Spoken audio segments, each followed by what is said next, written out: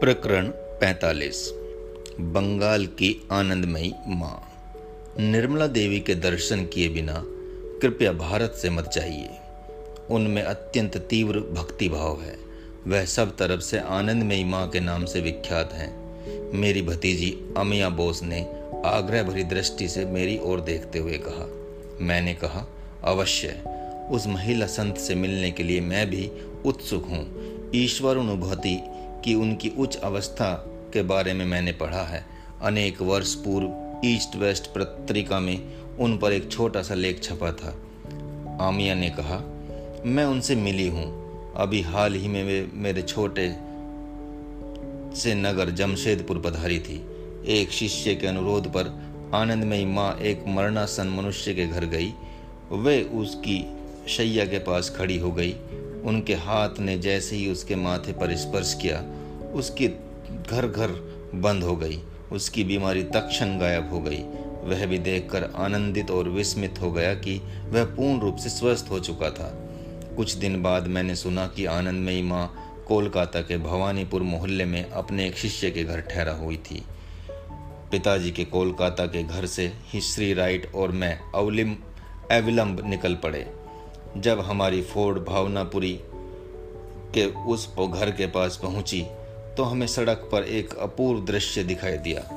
आनंदमयी माँ एक खुली कार में खड़ी थी और कार की चारों ओर बड़े खड़े लगभग 100 शिष्यों को आशीर्वाद दे रही थी। स्पष्ट था कि वे वहां से प्रस्थान कर रही थी। श्री राइट ने फोर्ड कुछ दूरी पर खड़ी कर दी और मेरे साथ पैदल ही उस शांत जनसमूह की ओर चल पड़े। उस महिला संत ने हमारी दिशा में दृष्टिपात किया और वे कार से उतरकर चलते हुए हमारी ओर आने लगी। बाबा, आप आ गए। इन उत्कट शब्दों के साथ ही उन्होंने मेरे गले में अपनी बाँह डालकर मेरे कंधे पर रख दिया।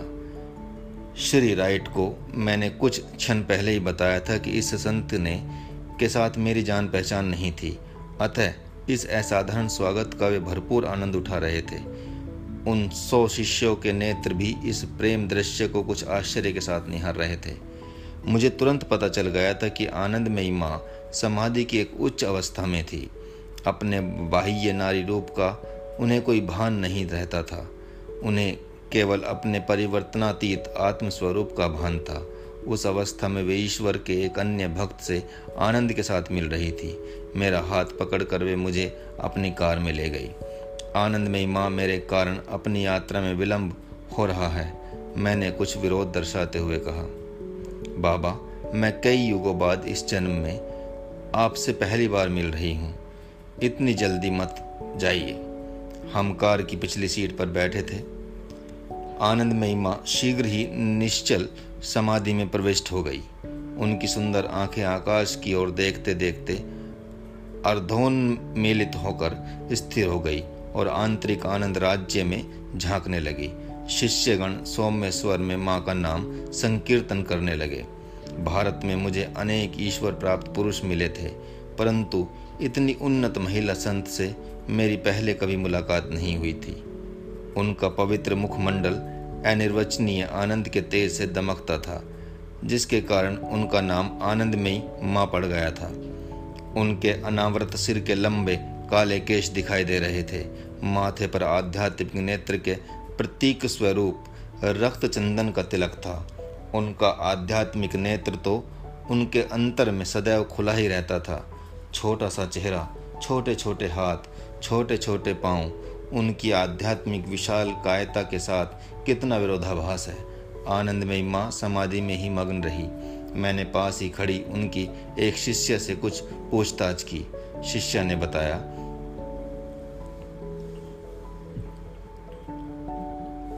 आनंदमयी माँ भारत में दूर दूर तक जाती हैं। भारत के अनेक भागों में उनके सैकड़ों शिष्य हैं। उनके साहसी प्रयत्नों के फलस्वरूप अनेक अच्छे सामाजिक सुधार हुए हैं। स्वयं ब्राह्मण होते हुए भी वे जाति भेद को नहीं मानती। उनकी आवश्यकताओं का ध्यान रखने के लिए हम में से कुछ लोग सदैव उनके साथ ही रहते हैं।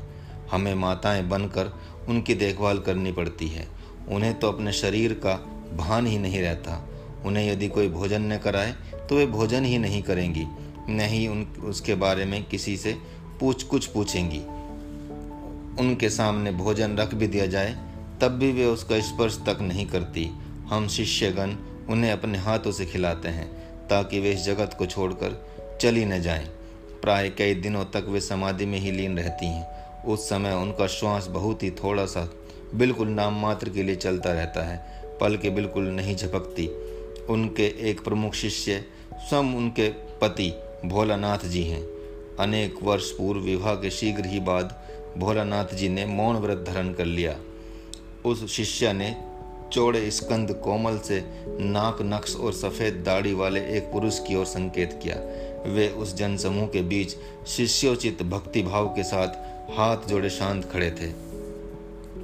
अंत में डुबकी लगाकर तरोताजा हुई आनंदमयी माँ अब स्थूल जगत पर अपने मन को केंद्रित कर रही थी। बाबा, आप कहाँ रहते हैं? उनकी आवाज़ स्पष्ट और मधुर थी। अभी तो मैं कोलकाता या रांची में रहता हूँ, पर जल्द ही अमेरिका लौट जाऊंगा। अमेरिका? हाँ, वहाँ के आध्यात्मिक जिज्ञासु एक भारतीय महिला संत का पूरे अंतःकरण के साथ स्वागत करेंगे। आप आना चाहेंगी? बाबा, ले जाएंगे तो आऊंगी। इस उत्तर से आसपास खड़े शिष्यों में हलचल मच गई। उनमें से एक ने तुरंत मुझे दृढ़ता के साथ बताया, हम में से कम 20 या उससे अधिक लोग हमेशा आनंदमयी माँ के साथ यात्रा करते हैं। हम उनके बिना जी नहीं सकते। जहाँ भी वे जाएंगी वहाँ हम सभी अवश्य जाएंगे।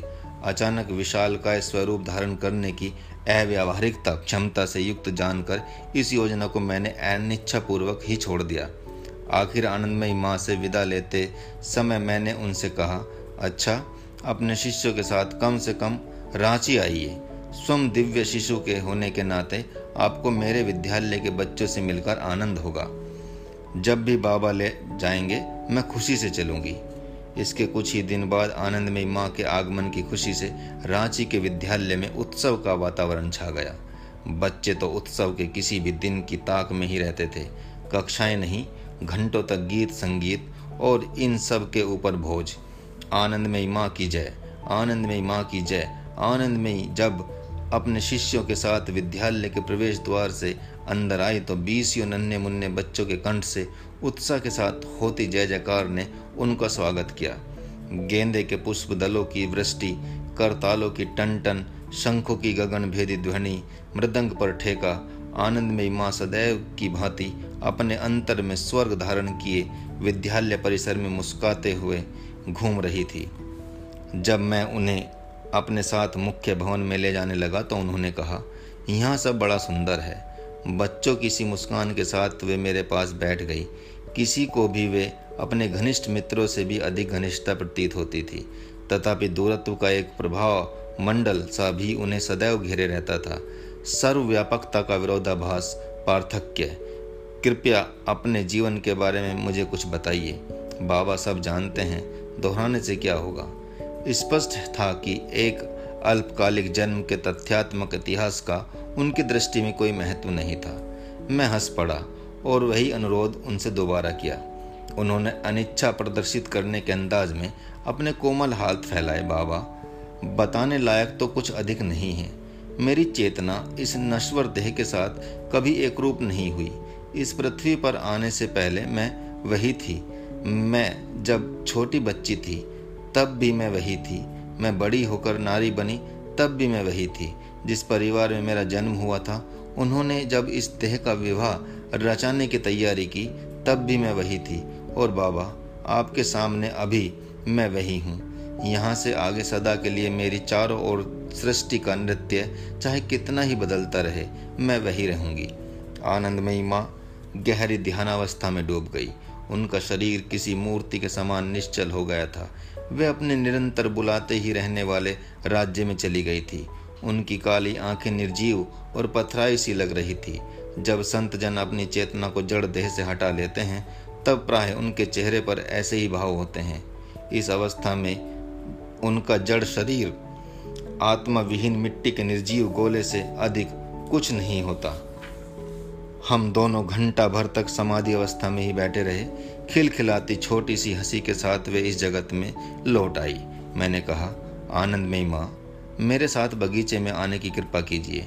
श्री राइट कुछ फोटो खींचेंगे। अवश्य बाबा, आपकी इच्छा ही मेरी इच्छा है। अनेक फोटो के लिए वे प्रस्तुत हुई और इस सब में सारा समय उनके तेजस्वी नेत्रों में दिव्य आभा बनी रही। भोज का समय। आनंदमयी माँ अपने कंबल के आसन पर बैठ गई। उन्हें भोजन कराने के लिए उनकी एक शिष्य उनके पास बैठ गई।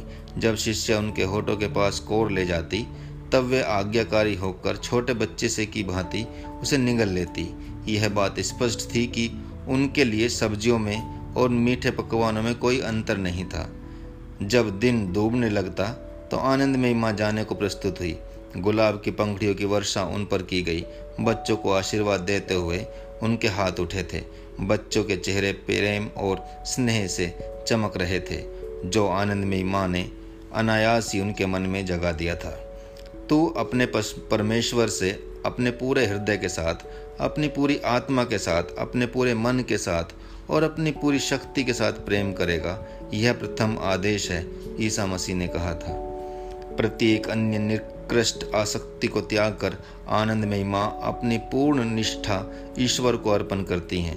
पंडितों की भांति बाल की खाल निकालने वाले तर्कों के द्वारा नहीं, बल्कि विश्वास के निश्चित न्याय द्वारा इस शिशुवत पवित्र संत ने मानव जीवन की एकमेव समस्या ईश्वर के साथ देख के ऐक्य स्थापित करना को हल कर लिया है। ईश्वर के साथ ऐक्य स्थापित करना को हल कर लिया है। अब अनेकों समस्याओं के कुहासे में धुंधली हुई नितांत सरलता का सादगी को मनुष्य भूल गया। ईश्वर को अनन्य एक निष्ठ प्रेम अर्पण करने से इनकार कर राष्ट्र मानव प्रेम के बाह्य मंदिरों के प्रति अत्यंत औपचारिक आदर के प्रदर्शन के द्वारा अपनी नास्तिकता पर पर्दा डालने का प्रयास करते हैं। मानव प्रेम के उद्देश्य से किए गए ये लोकोपकारी कार्य इसलिए धार्मिक हैं क्योंकि ये थोड़ी देर के लिए मनुष्य का ध्यान अवश्य स्वयं अपने पर से अन्यत्र हटा देते हैं, परंतु ये कार्य उसे जीवन के उस सबसे बड़े कर्तव्य से मुक्त नहीं कर देते जिसका उल्लेख ईसा मसीह ने प्रथम आदेश कहकर किया था। मनुष्य के सबसे बड़े दाता द्वारा मुक्त हस्त से दी गई हवा में पहला श्वास लेते ही उस दाता से प्रेम करने का मनुष्य का कर्तव्य बन जाता है, और ऐसा कर्तव्य जिसमें स्वयं उसका ही उद्धार होता है। रांची के विद्यालय को भेंट देकर जाने के बाद एक अन्य अवसर पर आनंदमयी माँ से पुनः मेरी मुलाकात हुई। कुछ महीनों बाद एक दिन श्री रामपुर स्टेशन के प्लेटफॉर्म पर कुछ भक्तों के साथ वे गाड़ी की प्रतीक्षा कर रही थी। बाबा, मैं हिमालय में जा रही हूँ, उन्होंने मुझे बताया। कुछ दयालु लोगों ने देहरादून में हमारे लिए आश्रम बना दिया है। जब वे गाड़ी में सवार हो रही थी तब उन्हें देखकर मुझे अचंभा भी हुआ और कौतुक भी कि चाहे वे लोगों की भीड़ के बीच में हों या रेलगाड़ी में, चाहे किसी भोज में बैठी हों या चुपचाप अकेली बैठी हों, उनकी आंखें कभी भी ईश्वर से विमुख नहीं होती थी। अपने अंतर में मुझे अभी भी उनकी आवाज़ सुनाई देती है, जो असीम मधुरता की प्रत्यक्ष प्रतिध्वनि प्रतीत होती है। देखो, अभी और सदा सर्वदा सनातन सत्य के साथ एक मैं सदैव वही हूँ।